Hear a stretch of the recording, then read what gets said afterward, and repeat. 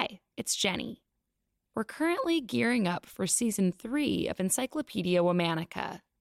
In the meantime, we're mixing things up, bringing back some of our favorite episodes in many week-longish themes.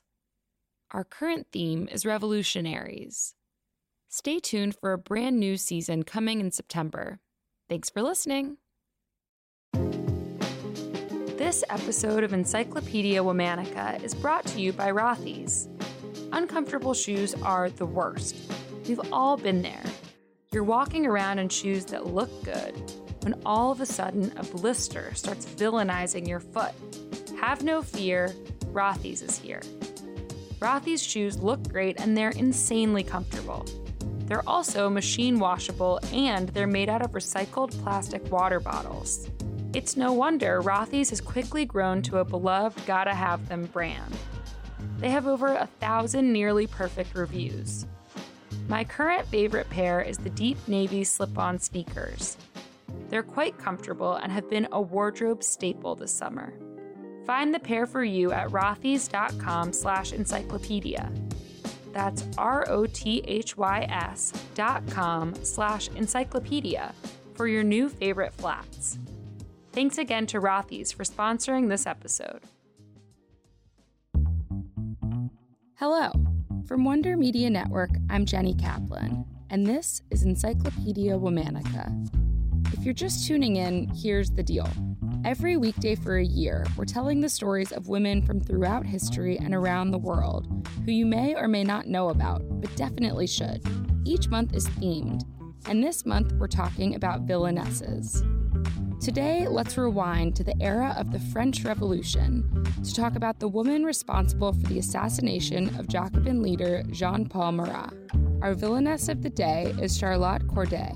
It's important to note that this month we're talking about women who actually did commit unforgivable crimes, as well as women who are remembered as villains in our history books or in the popular imagination, but who may deserve a second look. I believe Charlotte Corday falls into the latter category, but you'll be the judge.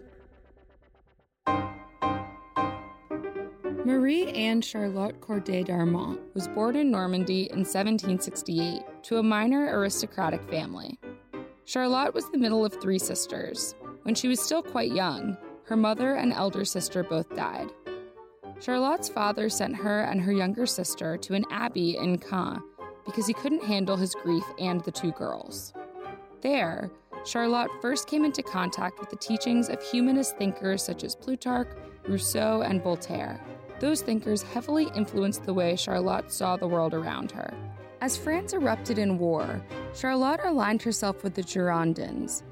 For those of us who could use a refresher on the factions of the French Revolution, the Girondins were revolutionaries, but they were the more moderate faction among the different groups fighting for supremacy. The Girondins generally opposed the more extremists, who believed everyone who opposed the revolution should be terrorized and struck down. The Girondins were particularly at odds with the Jacobins, the more hardcore group.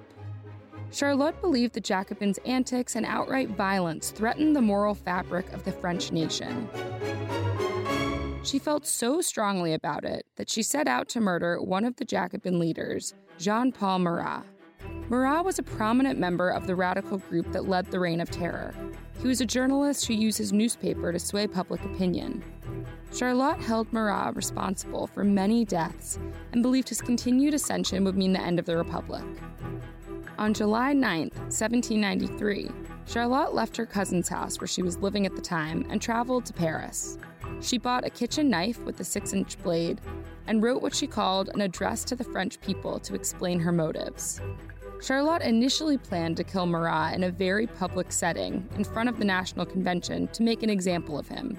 But turns out, Marat had a serious skin condition that had worsened to the point that he spent most of his time, and took most of his meetings, in his home bathtub. So instead, Charlotte went directly to Marat's home, pretending she had insider information about a planned Girondin uprising. After being turned away once, Charlotte made it inside. Marat was, as usual, holding meetings from his bath. Charlotte gave him a list of names and then stabbed him a single time in the chest. The scene has been memorialized in the famous and haunting painting by Jacques-Louis David. Charlotte was immediately seized and imprisoned. During her trial, she said, "I knew that he, Marat, was perverting France. I have killed one man to save 100,000. In a farewell letter to her father, Charlotte wrote, "The people, when they become disillusioned someday, will rejoice to be rid of a tyrant."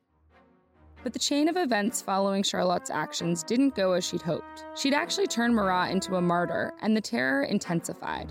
Charlotte was sentenced to death despite her continued insistence that she was a Republican and had been one even before the Revolution. Her final request before death was to have a painting made from her likeness so she'd be remembered in history.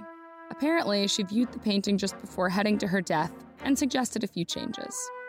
On July 17, 1793, Charlotte Corday was executed by guillotine. Charlotte's crimes changed the way women were seen in society at the time. She challenged the notion that women were lesser than or second class.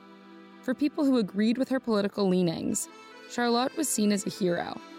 Still, women distanced themselves from her after the murder because they feared she would incite action against the growing feminist movement. Some say Charlotte's actions led to the banning of women's political clubs and the executions of other female revolutionaries. With her or against her, Charlotte Corday played a significant role in the French Revolution, even if her actions didn't quite land the way she thought they would.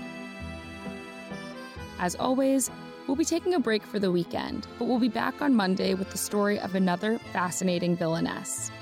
Special thanks to the one and only Liz Kaplan, my favorite sister and co-creator. Talk to you on Monday.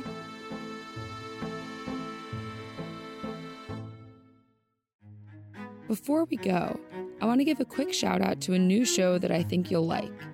It's called Nevertheless She Existed. Nevertheless She Existed is a weekly feminist history party hosted by comedian Molly Gaby. Check it out wherever you listen.